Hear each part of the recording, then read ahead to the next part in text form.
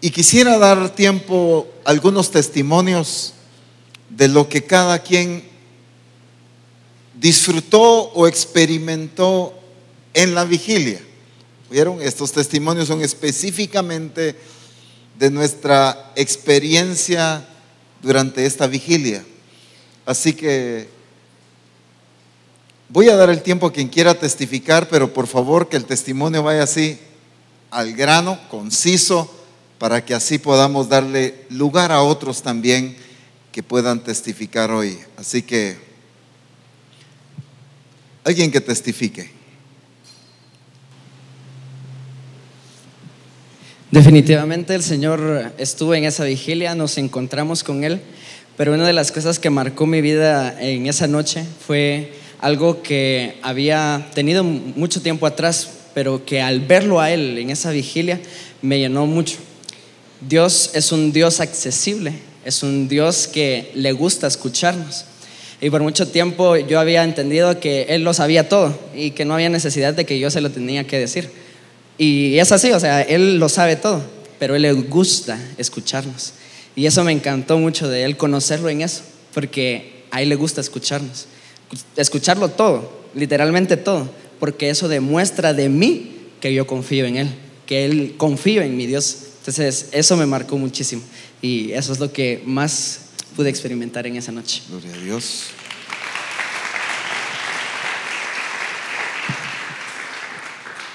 Buenos días, hermanos.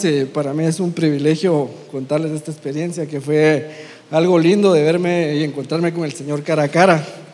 Fue algo tan lindo de la misericordia de Él. Me enseñó su cara, me enseñó su rostro y lo conocí realmente como es. Pero también me dijo: este encuentro tiene que ser para toda tu vida, no es solo de este momento. Este encuentro es especial y te lo llevas hasta el día de tu muerte. Y ese es mi testimonio, hermanos. Buen día.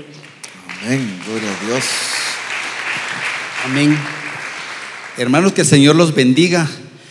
Si algo tenía yo, se los voy a decir con estas palabras: era malo para las vigilias.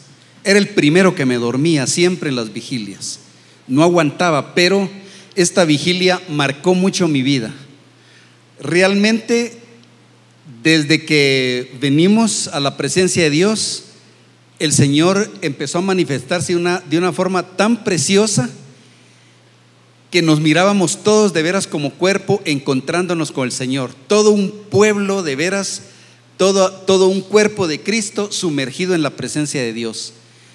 Y algo que marcó mucho mi vida fue que el Señor habló prácticamente a mi vida a través de la sierva Mari y me habló de que tuviera más vasijas, Al principio no lo entendía, pero más vasijas, y entendí que el derramar del aceite era para no terminarse, y que si se me acababan las vasijas, ahí paraba todo.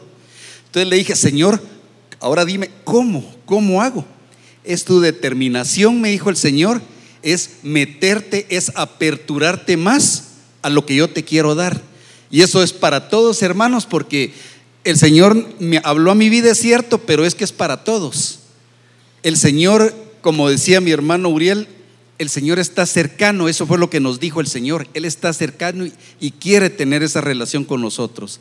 Así que, mis hermanos, les comparto eso porque de veras busquemos vasijas, preparemos nuestra vida, porque el Señor, ese derramar no solo es en esa vigilia, sino que cuando el Señor va en serio, de veras, ¿no? Y ese es mi testimonio. Dios los bendiga. Bendito sea el nombre del Señor. Amén.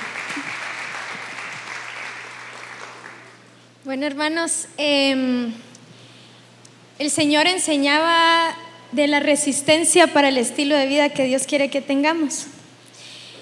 Y el Señor me fortaleció, me dio la fuerza necesaria para hacer lo que Él quiere, pero a través de encontrarme con Él. Cuando el Señor nos mostraba que Él quería estar con nosotros, me despertó a una necesidad de profundizar más en Él, de tener más hambre por Él, pero entendiendo que esta es la única forma en que voy a poder hacer lo que Dios quiere, solamente teniendo esa intimidad con Él, tener esa cercanía con Él, porque Él es accesible. Por lo tanto, yo soy la que debo acercarme a Él. Y hermana Mari también decía de cómo administrar el tiempo, ¿verdad? Todo momento podemos encontrarnos con Él, pero la importancia es que nosotros le creamos y confiemos en Él. Entonces, de su intimidad, de Él viene esa fuerza, esa fortaleza para poder hacer todo lo que Él quiere. Porque la vida, como era que el apóstol nos enseñaba, porque la vida requiere resistencia. El estilo de vida requiere resistencia, o sea, mantenernos en un solo ritmo. Pero eso es a través de su espíritu en la intimidad.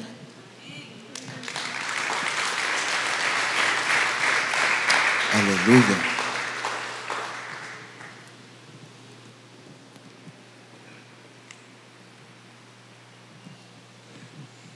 Buenos días, hermanos, que el Señor les bendiga. En esta vigilia el Señor me habló de muchas cosas. Ahí sí que, como dicen, me cuadró.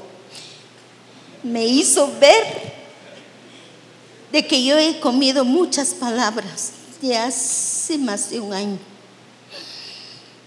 Me ha quedado callado. Y por eso te he llamado ser mi sierva y no lo has cumplido más. Hay testimonios que yo no he dado. Ahí está nuestro apóstol, que una vez el Señor me dijo: acérquese con él y que le diga que de lo que tiene hoy se va a sanar. Pero yo no lo cumplí. Sí hice lo que él me dijo, de que tenía una sequía en el cuerpo. Y solo en mi mano lo señé, y de hace mucho tiempo que el Señor pasa, pues testificar lo que el Señor ha hecho en su vida, y jamás lo hice. Entonces, esta vigilia me limpió totalmente, que ya tengo que acercarme a mis coberturas, pedirles esos consejos. Muchas personas si llegan a mi casa, entonces digo yo, ¿qué le voy a decir si yo no estoy alimentando con mis coberturas? Y el Señor me demostró algo especial, que esta vigilia, que no solo es esa noche, vamos a seguir en esa vigilia. Vamos a seguir, porque allí donde viene el alimento de nosotros, allí donde nosotros los afirmamos y conocemos que tenemos un Dios digno y santo. Pues yo esa sanidad, tenía el pie, y todo el mundo me miraba yo danzando aquí, pero jamás le di gusto al enemigo que me quedara sentada en esa silla y no danzar. Yo tenía mal, solo el apóstol sabe que cuando le enseñé mi mano y me dio las directrices que tenía que hacer, él lo hice. Pero una noche el Señor me habló plenamente. ¿Por qué cuando vas con el médico te pone una hora? Tomes esta pastilla a las 8 de la mañana y a las 8 de la noche. ¿Por qué cuando doy directrices ustedes no lo hacen? Tiene que ser una hora específica para hacer las cosas. Yo me puse, ahí sí que me levanté, levántese y tome agua. Les dije yo, pero agua en medianoche, qué frío. Pero sí lo hice. Me levanté y tomé el agua, y ese dolor se me fue. Y el otro día, la planta del pie, ahí están mis hijos, me llevaron con los médicos, gastamos, nunca, lo cargué durante 7 años y nadie lo sabe, solo mi apóstol, que el Señor me guió. Dile a él, ahorita está ahí, y me dio y cuando empecé a hacer 7 días, me dijo él que lo hiciera. No, dije yo, a las 6 de la mañana me tomo el agua, porque es el Señor. A un doctor cumplimos con las medicinas, pero más al rey no. Ahí lo hago mediodía, lo hago en la noche, a veces se me olvida, entonces, pero esperamos sanidad. Esperamos que el Señor los cure. No, ya es tiempo, pongámoslo en primero. Mija, perdóname, hace más de un año que el Señor me ha dado palabra. dice el Señor, se va. La va a usar en una manera muy especial. Porque usted escogió el Señor para su esposo. Y Él sabrá en qué fecha el varón la va a dar. Perfecta, sometido, no cualquier varón. Así que se los va a ir Evita, se va a ir a las naciones y prepárese, dice el Padre. Y en la vigilia me volvió a recargar otra vez. Entonces, ¿se acuerda una vez que le dijo el Señor me ha dado palabra, pero ahí quedaba y nunca hoy sí lo? Y eres un ejemplo para todas las señoritas, a las jovencitas. Rechazó algo cual no cualquiera puede hacerlo. De lo que usted hizo, dijo el Señor. Usted se afirmó a Él y dejó algo afuera de su vida. Y la bendigo sobre todas las cosas. Amén, Amén. hermano. Muchas gracias. Gloria a Dios. Uno más, un testimonio más de la vigilia. Viene hermano Alfredo.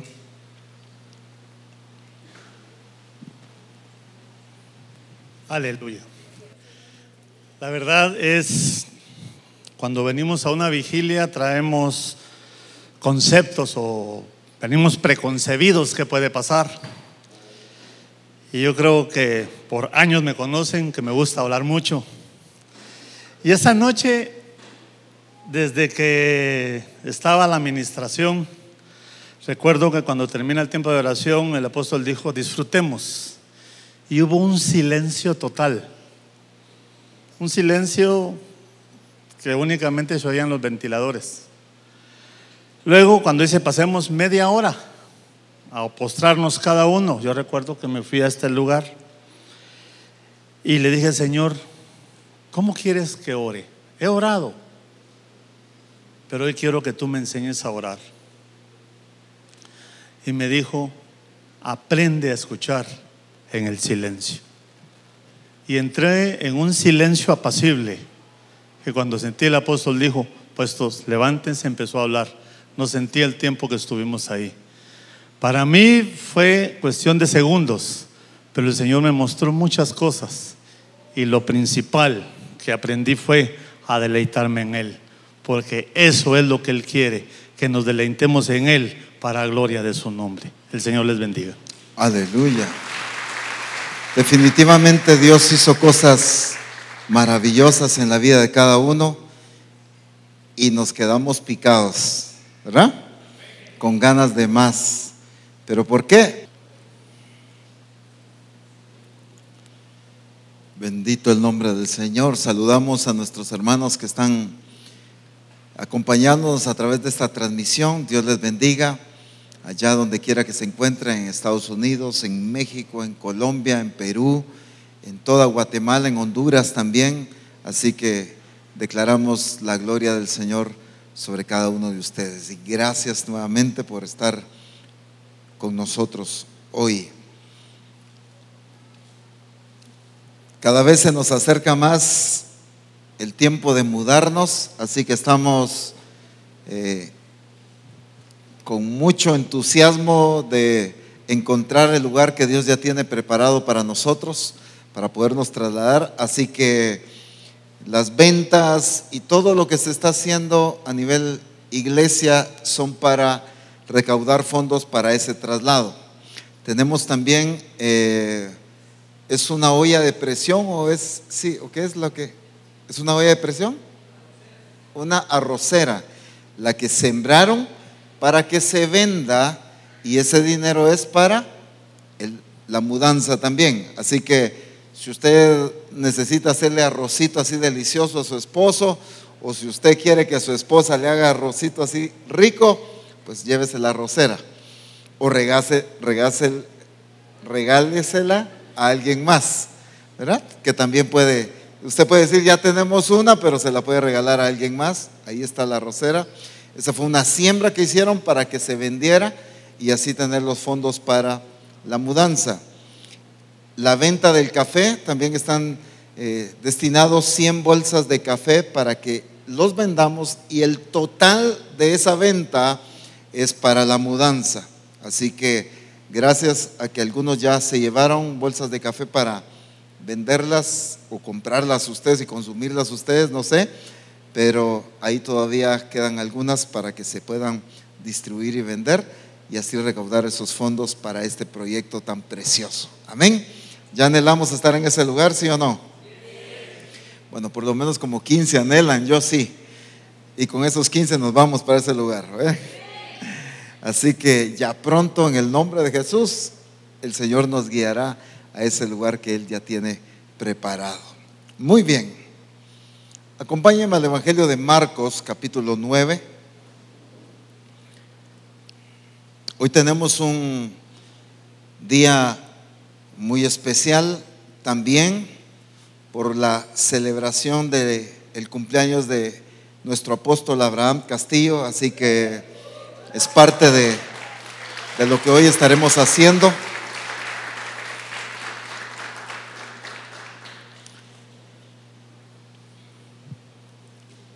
Hace como 3 domingos atrás inicié hablando sobre la fe, y hoy quiero continuar acerca de esto. Y en Marcos capítulo 9 leíamos en ese domingo la experiencia de aquel hombre que pidió a los discípulos. Él andaba buscando a Jesús para que su hijo fuera libre del el demonio que lo tiraba al fuego, lo tiraba al agua, quería matar al hijo, pero desde niño él tenía ese problema.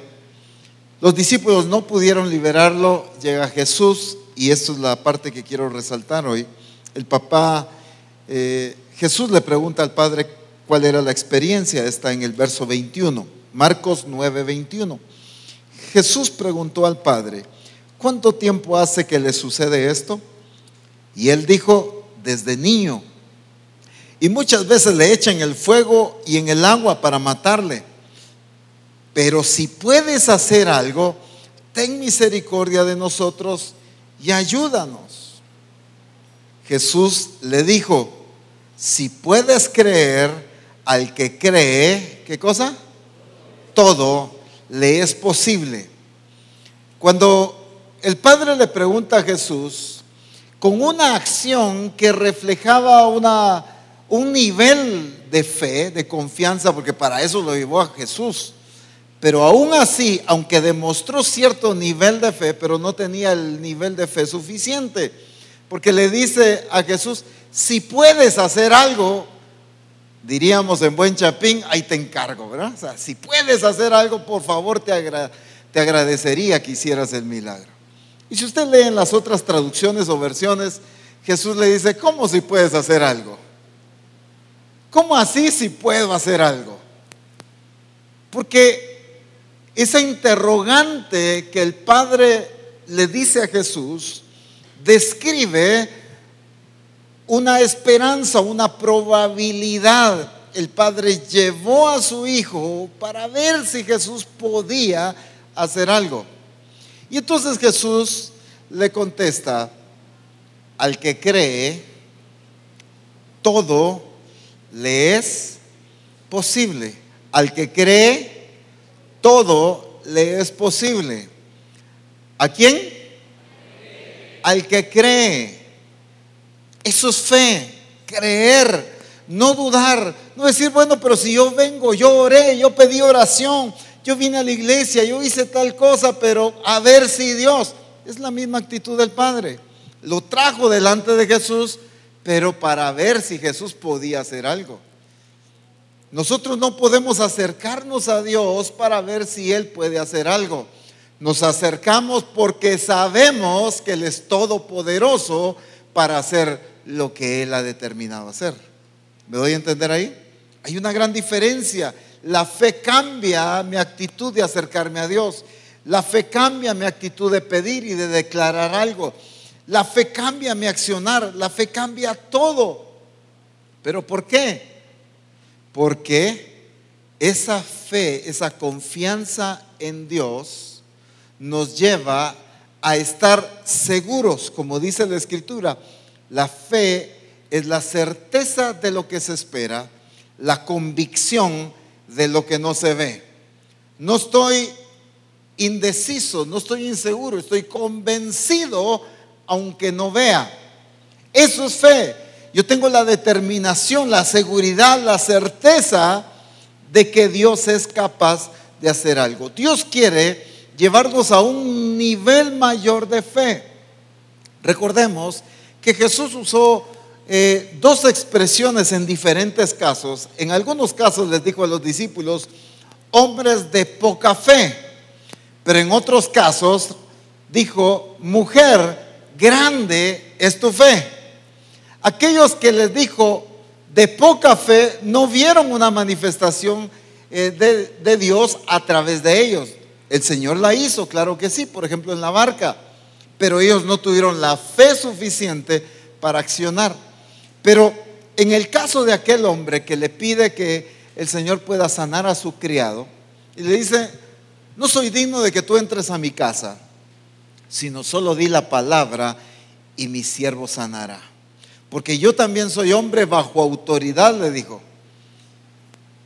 Y digo a este, ven y viene, al otro, ven y va, y a mi siervo, haz esto y lo hace. Él entendía el concepto de que quien tiene autoridad solo necesita declarar la palabra. Y entonces le dice a Jesús, yo entiendo que tú eres un hombre que tiene autoridad, así que solo di la palabra y mi criado va a sanar. Y de hecho así fue. Fue sano en la misma hora que Jesús declaró que su siervo estaba sano. Porque cuando él llega a la casa y lo encuentra sano, él pregunta la hora. Y cuando concuerda fue exactamente cuando Jesús le dijo. ¿Por qué? Porque entendía, acudió a Jesús, pero con una actitud de fe. Y entonces Jesús demuestra poca fe o una fe grande. Y se nos ha enseñado por mucho tiempo a tener una fe pequeña y que con una fe pequeña vamos a poder hacer grandes cosas. El ejemplo del grano de mostaza es porque el grano de mostaza es, siendo la más pequeña de las semillas, al sembrarla se convierte en la más grande de las hortalizas. Algo tan pequeño se convierte en algo grande. Y Jesús dijo, si tuvieras fe como un grano de mostaza. ¿Pero por qué? Porque aunque puede ser la más pequeña y puedes comenzar siendo pequeño, pero el nivel al que debe llegar es una fe grande. La gente que vio la manifestación de Dios es porque creyó. Por eso este hombre le dice, creo, pero ayuda a mi incredulidad. En otras versiones dice, creo, ayúdame a creer más, le dijo este hombre a Jesús. El caso de el padre con el hijo. Creo, sí estoy creyendo, pero necesito creer más. ¿Por qué? Porque necesitaba desarrollar su nivel de fe. Ahora, la Escritura nos muestra que cuando muere Lázaro, ustedes recuerdan esa experiencia en Juan capítulo 11. Juan capítulo 11. Jesús amaba a Lázaro, a Marta y a María, por supuesto.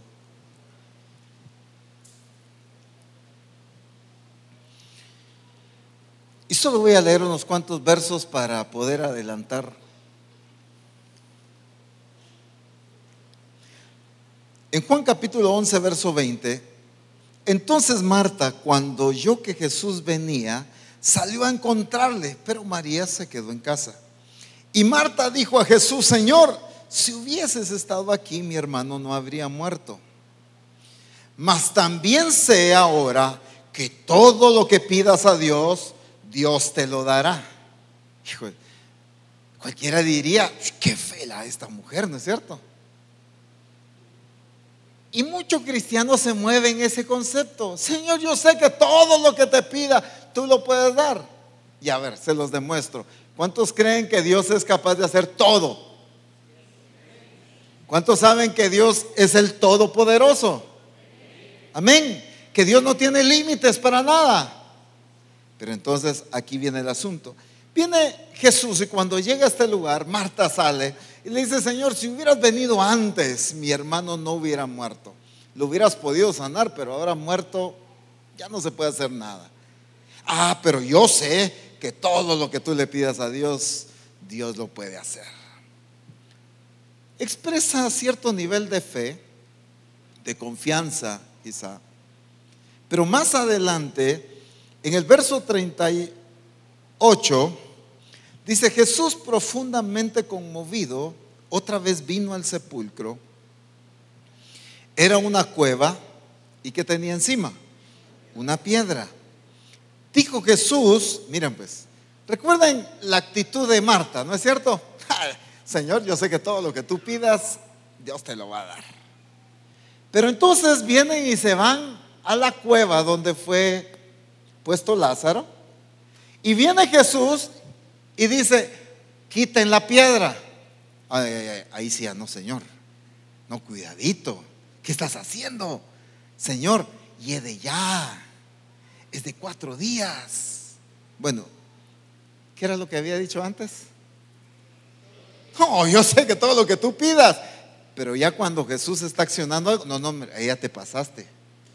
No, Señor, hay que ser prudente. No, ¿qué estás haciendo? Ella trata de corregir un accionar de Cristo cuando aparentemente demostró un acto de fe. Señor, yo sé que todo lo que tú pidas. Pero ahora está dudando. Y entonces, muchas veces como iglesia demostramos ese accionar ante el Señor. Señor, tú eres todopoderoso, no hay nada imposible para ti. Lo cantamos, lo danzamos, celebramos que Él es todopoderoso. Pero esta enfermedad, no sé si puedes quitármela, sacarme de esta crisis económica que estoy enfrentando. No sé si puedes ayudarme. Rescatar a mi hijo que está perdido en el mundo, no sé si eres capaz de hacerlo. Restaurar mi matrimonio, mi esposo o mi esposa puede decir: no sé si puede haber cambio en él. Y entonces es tan fácil celebrar que Él es el Todopoderoso, pero en el accionar diario, cuando Él quiere manifestar su gloria y Él quiere revelar su grandeza, muchas veces decimos: no sé si vas a poder.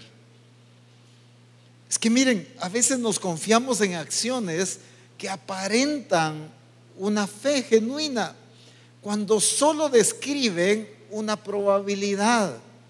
El hombre trae a su hijo para que Jesús lo libere, pero le dice: no sé si puedes. Bueno, y entonces ¿para qué lo trajo? Él lo traía pensando en una probabilidad. Marta le dice: yo sé que todo lo que pidas a Dios Él te lo puede dar. Pero cuando Él ya manda quitar la piedra, entonces ¿dónde estaba la fe? Entonces Jesús le dice, voy a volver a leer verso 39. Dijo Jesús: quitad la piedra. Marta, la hermana del que había muerto, dijo, rápido intervino ella, ¿verdad? Señor, de ya, porque es de 4 días.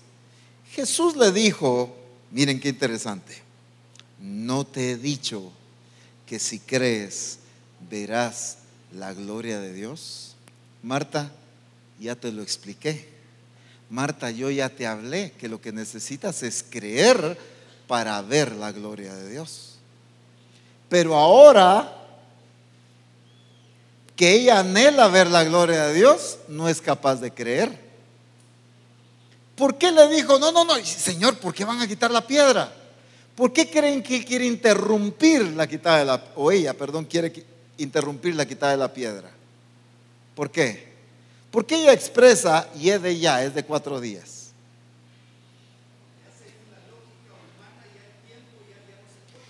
Según el tiempo ya no se podía. ¿Sí? ¿Qué más? ¿Qué estaba demostrando Marta ahí? Falta de fe, inseguridad, una fe limitada. ¿Por qué Jesús? ¿Qué es lo que le corrige Jesús a Marta? Fíjese que no se enfoca en el amor, Marta, tú sabes cuánto te amo, cuánto los amo a ustedes, son mis amigos. Mira, no acabo de llorar yo, pues, si yo amo a Lázaro. No se enfocó en el amor, no se enfocó en otras cosas. ¿Qué trabaja Jesús con Marta? Que no creía. ¿Qué corrige el Señor en ella? El creer.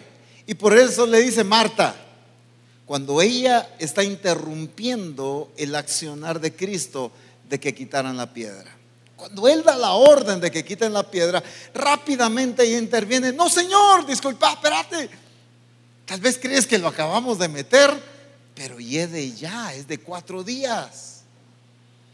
Y entonces lo primero que corrige Cristo en la vida de Marta es: Marta, ya te dije, si crees, verás la gloria de Dios.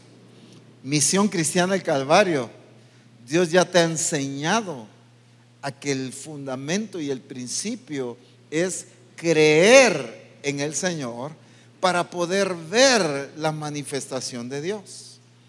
Pero cuando ya estamos en un accionar familiar, laboral, económico, de enfermedad, algún tipo de crisis o problema que enfrentamos, ahí es donde todavía surge la incredulidad, la duda, el temor, las probabilidades de que no es posible resolver tal asunto.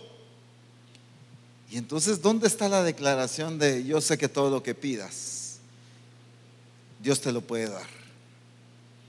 Pero ahora dice: no, Señor, no, que no abran, que no quiten la piedra. Prácticamente está diciendo: yo sé que tú todo lo puedes pedir y Él te lo va a hacer, pero resucitarlo no. Entonces Jesús corrige el creer para poder ver. No es ver para poder creer. El ser humano es regido por sus sentidos, y ese es el problema, esa es la limitante, que como desde niños se nos enseñó a depender de nuestros sentidos, ¿no es cierto? De palpar, de ver. Cuida ahí por donde va, mi hijo, le dice el papá al niño, ¿verdad? No se vaya a tropezar, ponga atención en las piedras, cuídese que no haya un agujero ahí en el camino, un hoyo. Observe, preste atención. Sientan, dice, ¿eh? Ahí viene la mamá con el almuerzo y le dice a la familia: sienta el olor, disfrute. La familia: mamá, ¿qué estás cocinando? Llega el hijo, la hija, porque toda la casa se inundó del olor. Fuimos moldeados a depender de nuestros sentidos para poder creer. ¿Usted no cree que su mamá está cocinando hasta cuando le llegue el olor? ¿O no? Cuando ya llegó ese olorcito de ¿qué? La carne guisada, de las tortillas ahí en el comal, y le empieza a llegar el olor, dice: ahora sí están cocinando. ¿Por qué? Porque ya sintió un olor. Y entonces usted va a ver y comprueba con sus ojos que verdaderamente están cocinando. Una de las cosas que parece tortura, estoy bromeando, es vivir a la par de una panadería, ¿no es cierto? Porque cuando empiezan a hornear el pan, ese olor, yo no sé qué les dicen los vecinos a ustedes, pero qué barbaridad, cómo huele, ¿verdad? Qué olor. Y entonces a todos los vecinos se les alborota el hambre, ya están visualizando el cafecito con la champurrada, y rápido van: ¿a qué hora sale el pan? ¿A qué hora termina de hornearse? Quieren el pan recién horneado. ¿Pero qué los activó? El olor. Y entonces el ser humano se ha acostumbrado a ser regido por sus sentidos. Y entonces Jesús le enseña a Marta el principio que para poder ver necesita creer primero. Mientras que el ser humano dice, hasta no ver, no creer. Si yo no miro, entonces no creo. Cuando Cristo le dice, para que puedas ver, primero necesitas creer. Esa es la fe. La certeza de lo que se espera, la convicción de lo que no se ve. Tú estás seguro de que es real algo que tú no ves, pero existe porque Dios ya dijo que así era. Eso es fe. Entonces el apóstol Pablo lo enseña de esta manera, aunque es una expresión dentro de un contexto ahí. En 2 Corintios capítulo 5,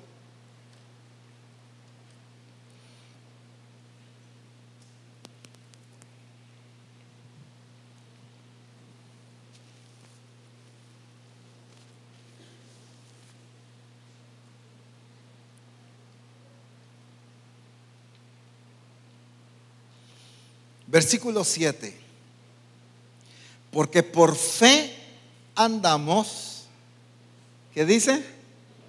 No por vista. Por fe andamos, no por vista. En la versión hispanoamericana dice, y caminamos guiados por la fe y no por lo que vemos. Caminamos guiados por la fe. ¿Qué significa ser guiado por la fe? ¿Qué significa ser guiado por la fe? Por la confianza que tenemos en Dios, sí. ¿Qué más?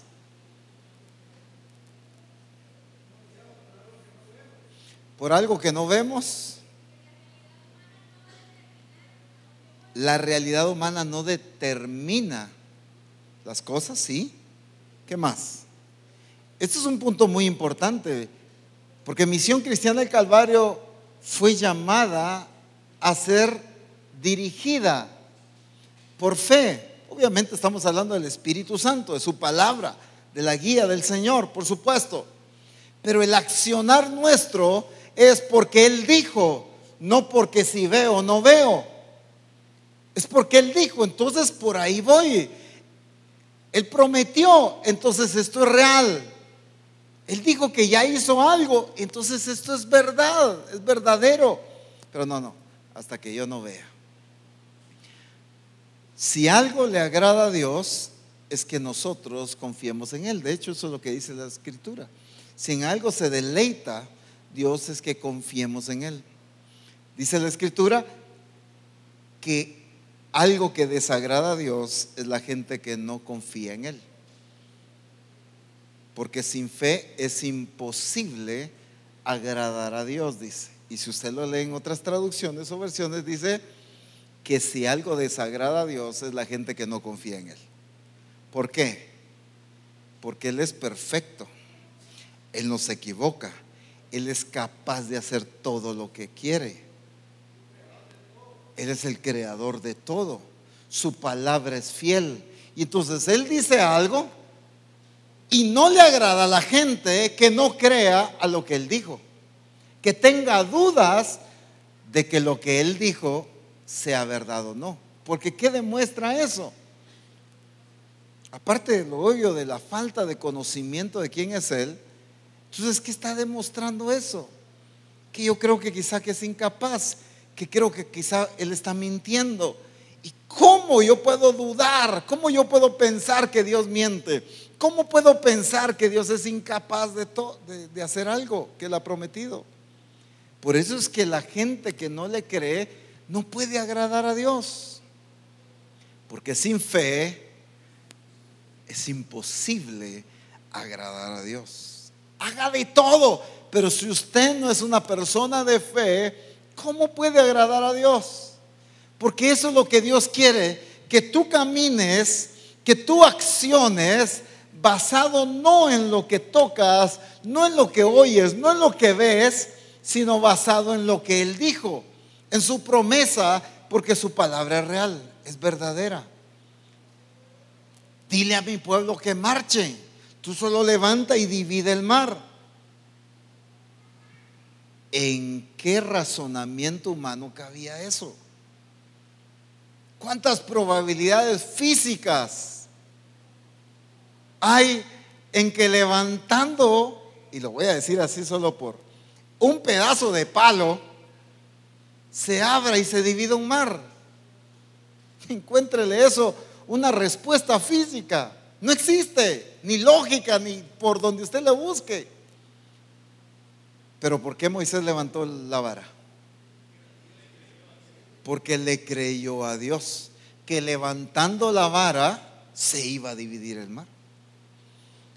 ¿Cómo es posible que Dios le diga a un Josué que tomen el arca del pacto y crucen el río Jordán? Y Dios le dijo: cuando ustedes crucen, las aguas que vienen del río se van a detener en un montón y ustedes van a poder pasar en seco.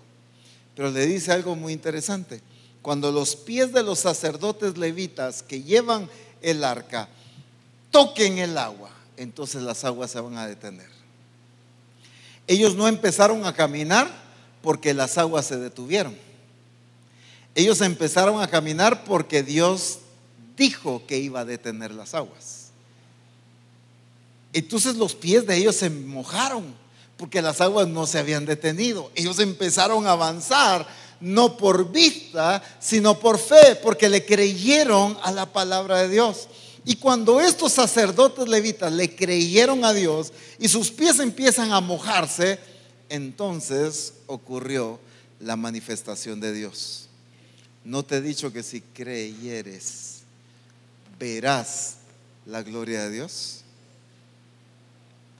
Señor, yo quiero confiar en ti, pero déjame ver. Señor, yo quiero meterme, pero primero necesito ver. No, empieza a caminar por fe, acciona por fe, porque le crees a Él, no porque tus ojos están viendo algo.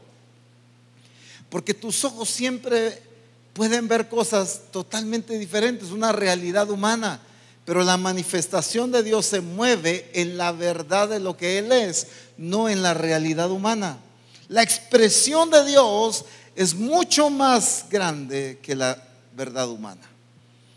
Por eso el apóstol Pablo dice: porque por fe andamos, no por vista.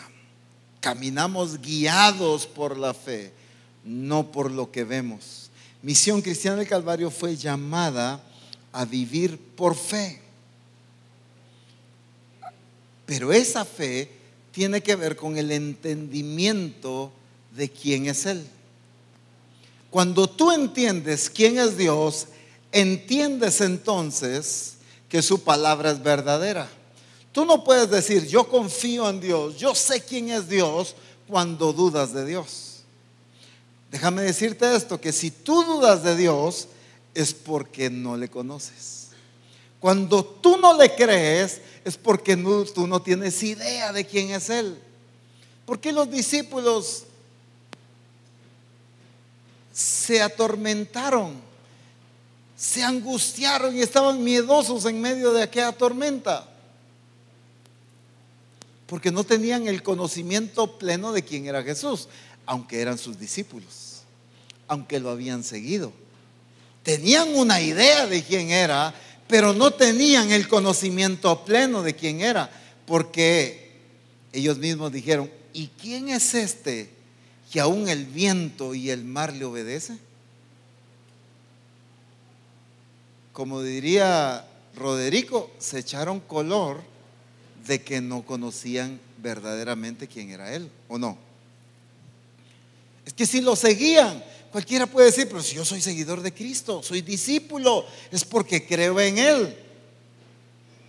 Pero cuando viene la tormenta, la desesperación, la angustia, el tormento, cuando se me va el sueño, es evidencia que yo todavía no conozco plenamente quién es Dios. Porque el que tiene un conocimiento pleno de quién es Dios, aprende a confiar y a depender por lo que Él es.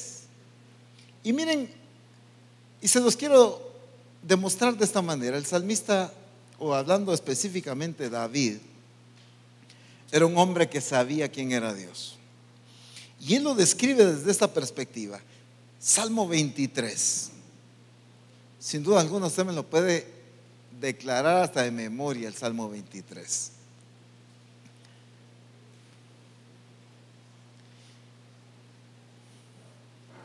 Aunque es muy conocido, pero quiero que lo busque.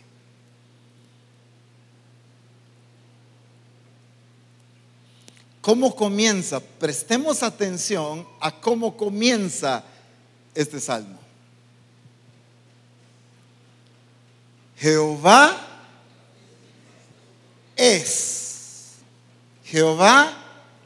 es mi pastor. La forma en que el salmista comienza es describiendo lo que él es.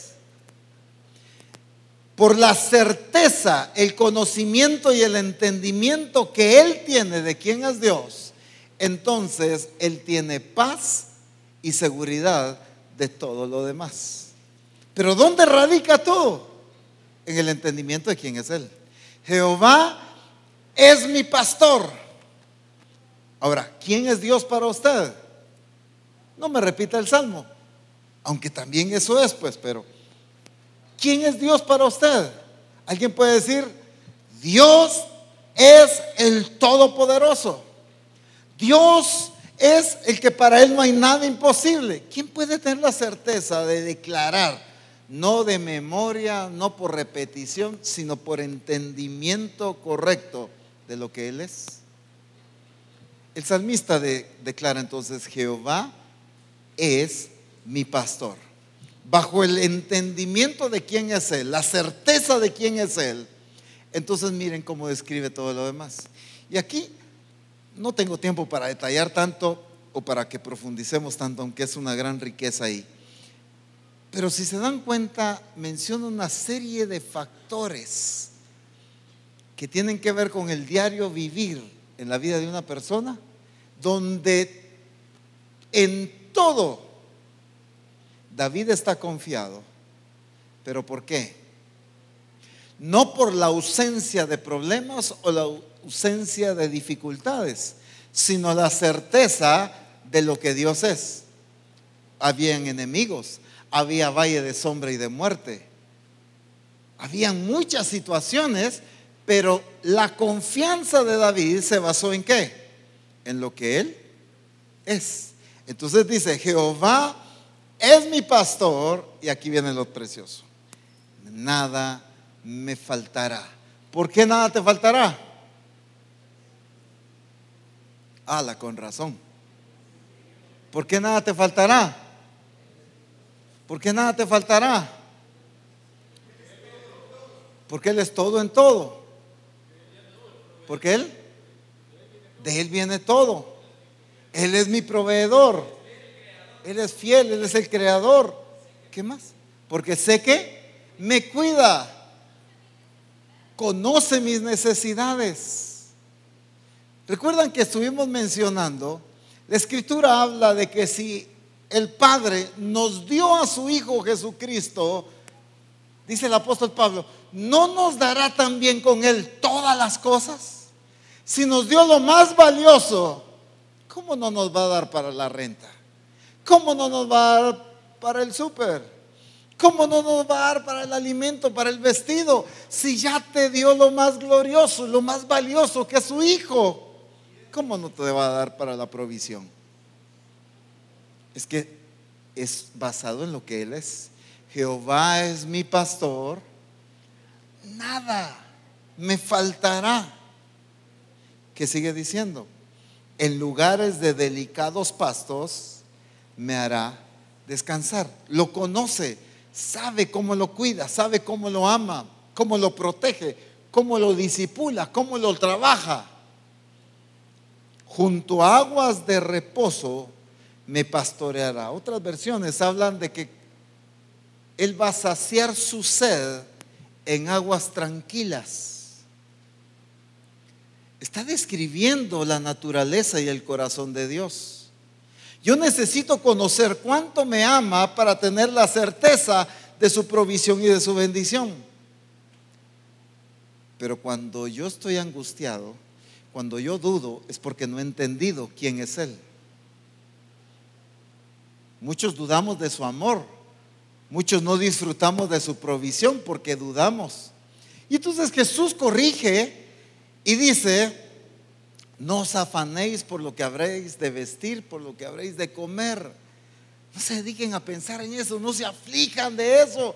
Eso dedíquenselo a su Padre, si Él sabe de qué cosas tenéis necesidad. Les dijo: ustedes busquen primeramente el reino de Dios y su justicia, y todas estas cosas os serán añadidas. ¿De qué está corrigiendo el Señor?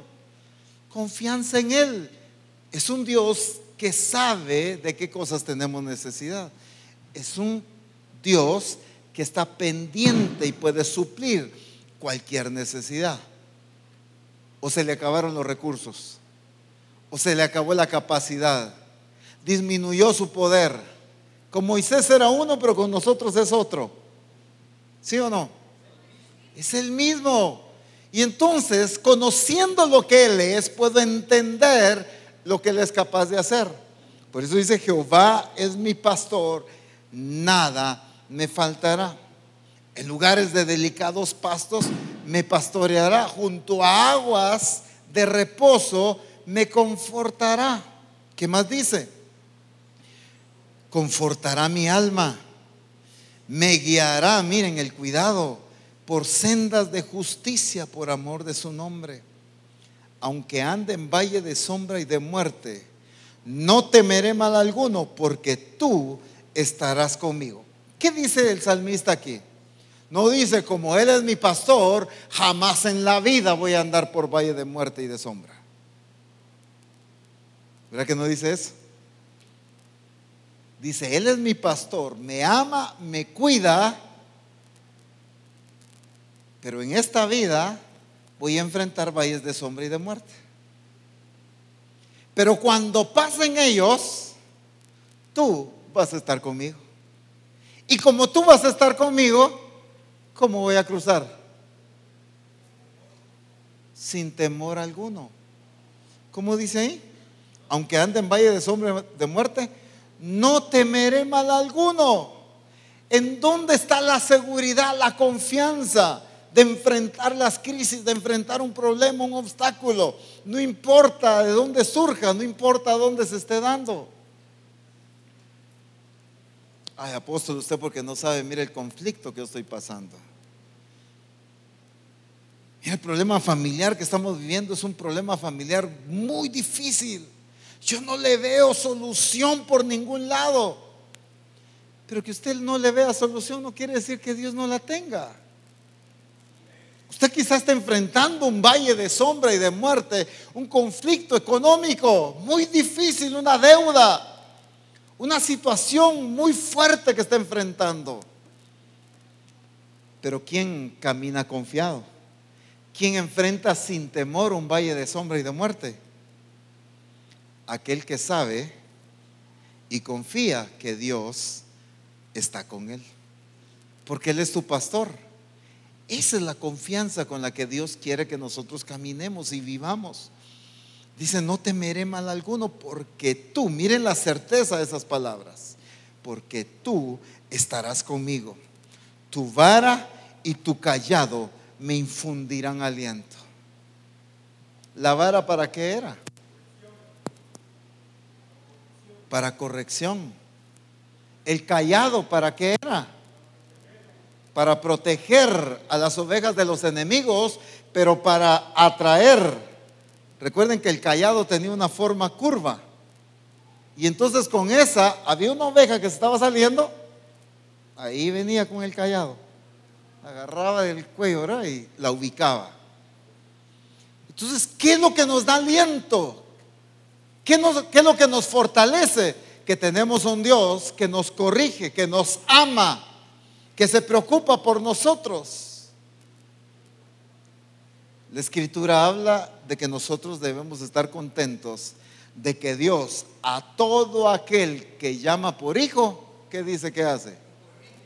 Lo corrige, lo azota, dice. ¿Por qué? Eso es lo que nos debe infundir aliento a nosotros. ¿Qué significa infundir aliento? Nuevas fuerzas, un ánimo.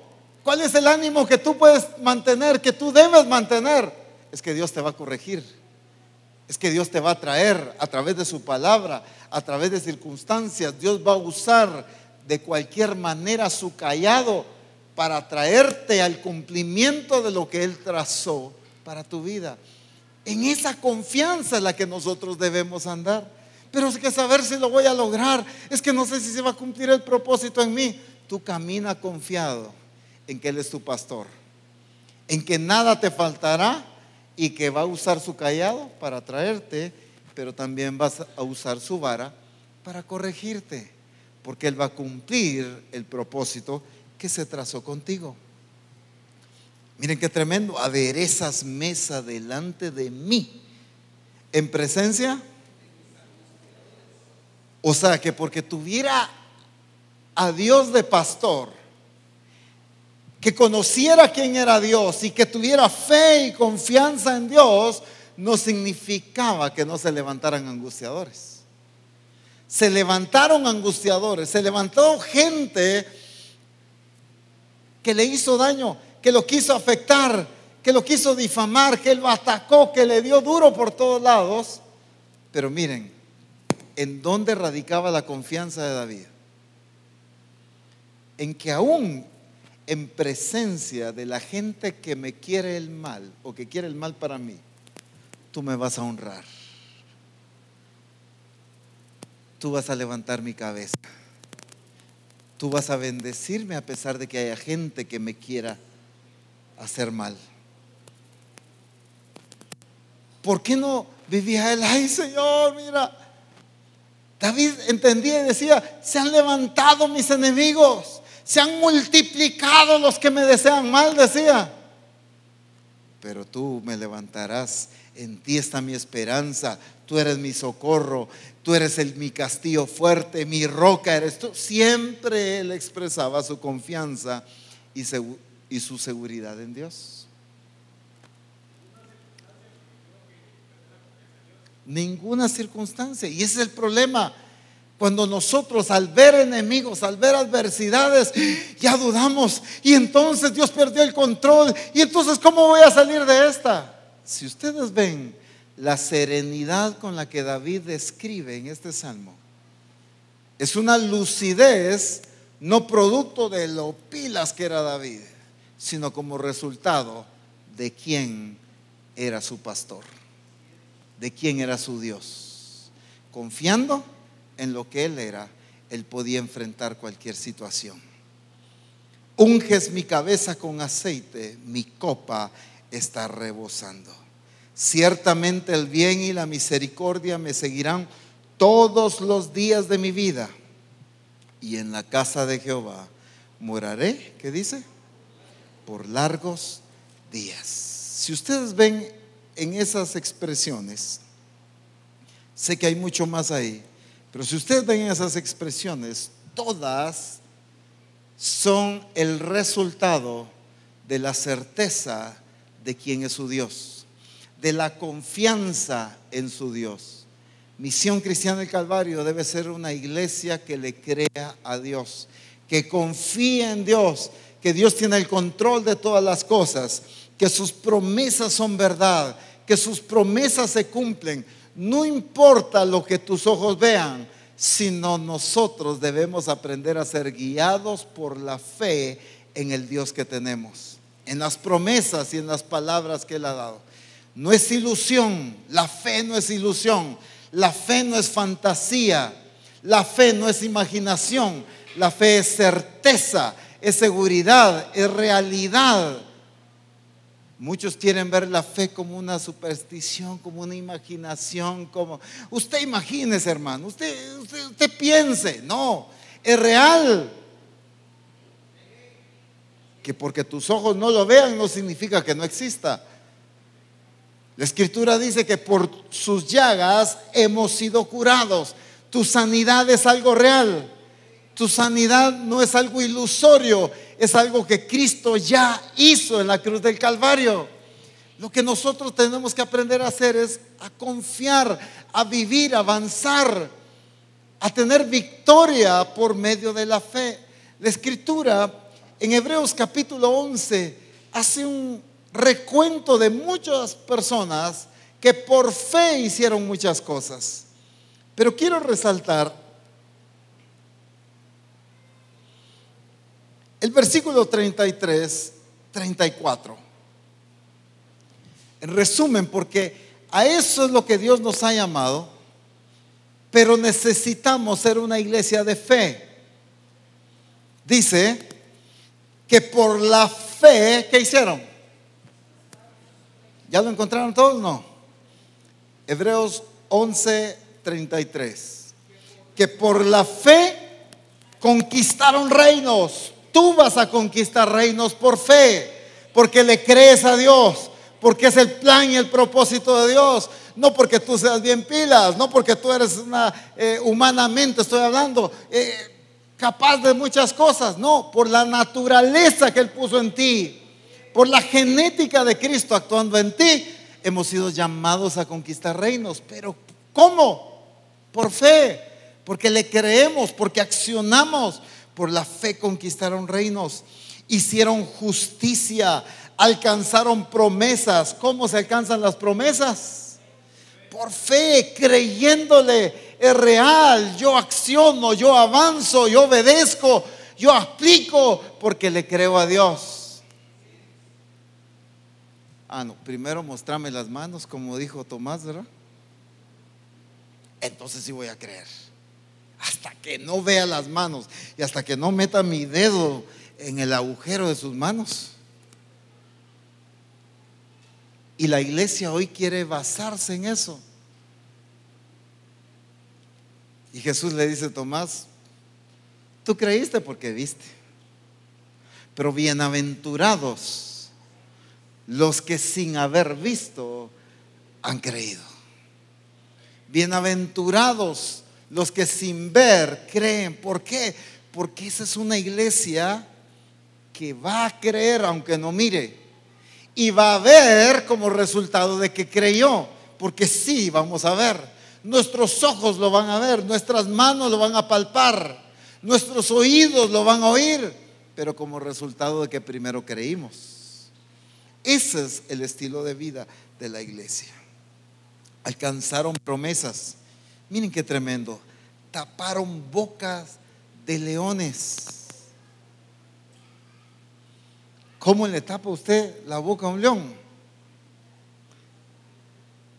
Si ni siquiera nos atreveríamos a meternos con el león que está en la Aurora, estoy hablando del zoológico de Guatemala para los hermanos del extranjero, si ni siquiera nos atreveríamos a meternos ahí, donde es un león que ha estado encerrado y pasivo por años, pero ni aún así nos meteríamos, ¿o sí?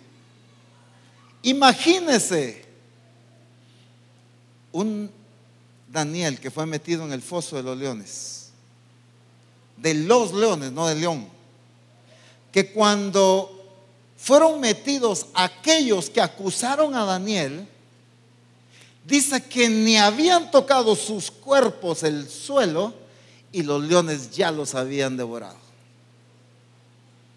Así de agresivos eran esos leones, y sin embargo Daniel pasó la noche ahí con ellos, tapó la boca de los leones. ¿Por qué?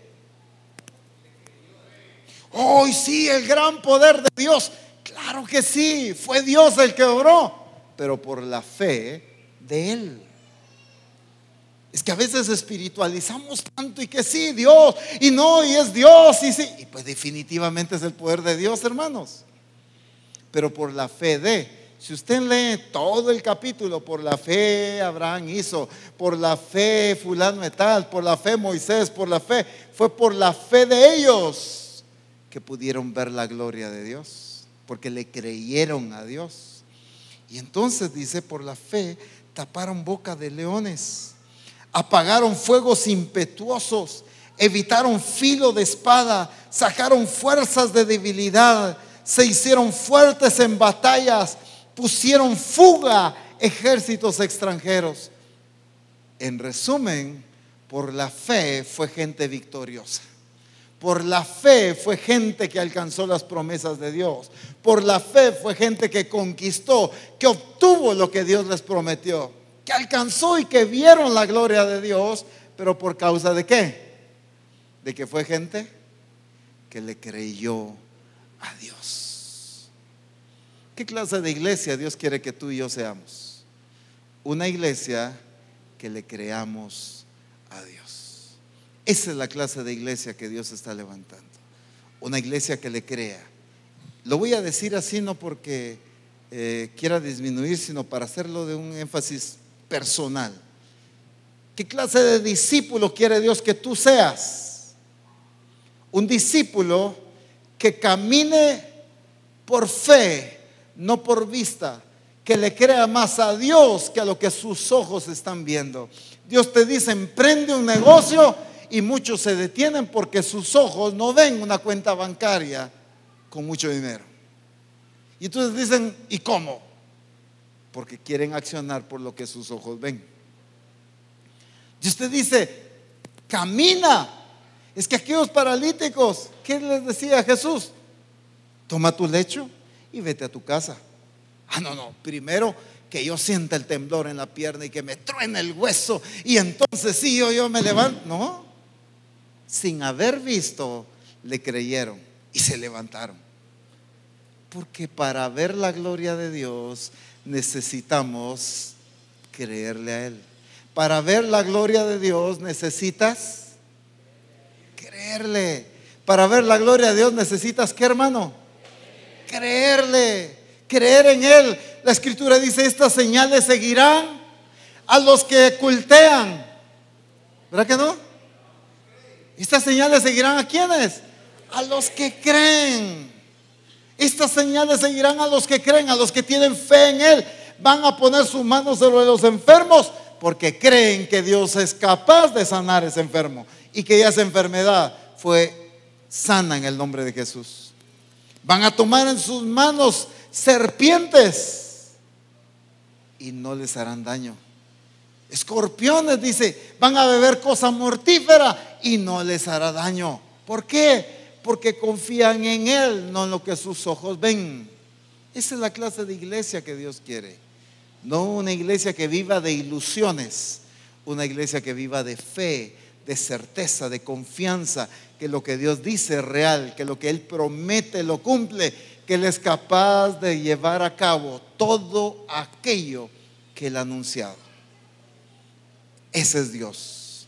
Y cuando tú sabes quién es Él, dices, Él es mi pastor, nada me faltará. Si me dio a su hijo, no me dará con Él todas las cosas. Él es mi pastor, nada me faltará. Muchos recitamos de memoria este salmo. Jehová es mi pastor, nada me faltará. En lugares de delicados pastos me pastoreará, junto a aguas de reposo. Híjoles, lo mencionamos de memoria. Hasta nos dormimos con el Salmo 23, ¿verdad? Pero cuando viene el pago de la renta, ay, no sé de dónde voy a sacar, no tengo, ya me van a sacar de la casa. Y entonces, ¿Él es tu pastor o no? El asunto es cuando no hemos aprendido a depender de Él, sino hemos aprendido a depender de nuestras fuerzas, hemos aprendido a depender de nuestra capacidad. Por eso el Señor le dice, no os afanéis de qué habréis de vestir o qué habéis de comer. Porque los gentiles, dice, en otras versiones dice, los impíos creen en eso, se aferran, dependen, todo su énfasis está en eso. Pero ustedes no, porque ustedes tienen a Dios. La iglesia tiene a su Padre, que Él sabe de qué cosas tenemos necesidad. ¿Habrá alguna cosa oculta para Dios? Muchos creen que Dios no sabe qué necesidad tienes. Claro que sí. Él sabe de qué cosas tienes necesidad. Apóstol, pero si Él supiera, ya me hubiera dado. Es que no te ha dado porque no has creído. No has visto su gloria porque no has creído. A lo que Él quiere llevarte es a ser una iglesia que confíe plenamente en Él. Porque esa es la iglesia que verdaderamente lo va a agradar. Una iglesia que confíe en Él. Si algo le agrada a Dios, es una iglesia que confíe plenamente en Él. Jehová es mi pastor, nada me faltará. No importa si estoy en valle de sombra y de muerte, no importa si se levantan enemigos en contra de mí, pero Él me va a pastorear. Yo voy a caminar confiado en su protección porque Él va a estar allí conmigo. Él me va a fortalecer, Él me va a alimentar, Él me va a proteger. Y delante de mis enemigos, delante de las circunstancias que se han querido burlar de mí, delante de las circunstancias que han querido debilitarme, Dios nos va a honrar. ¿Pero por qué? Porque le creemos a Él. Porque le creemos a Él. ¿A quién va a honrar Él? ¿A quién le va a preparar mesas delante de sus angustiadores? ¿A quién? Al que cree. Déjenme decirles algo que para algunos va a sonar chocante, pero espero que lo puedan entender correctamente. No al evangélico, sino al que cree en Él. Es que creemos que porque ya somos evangélicos ya todo tiene que pasar y no, es cuando creo, es cuando confío en Él, es cuando dependo de Él, mi vida depende de Él, entonces su gloria se manifiesta.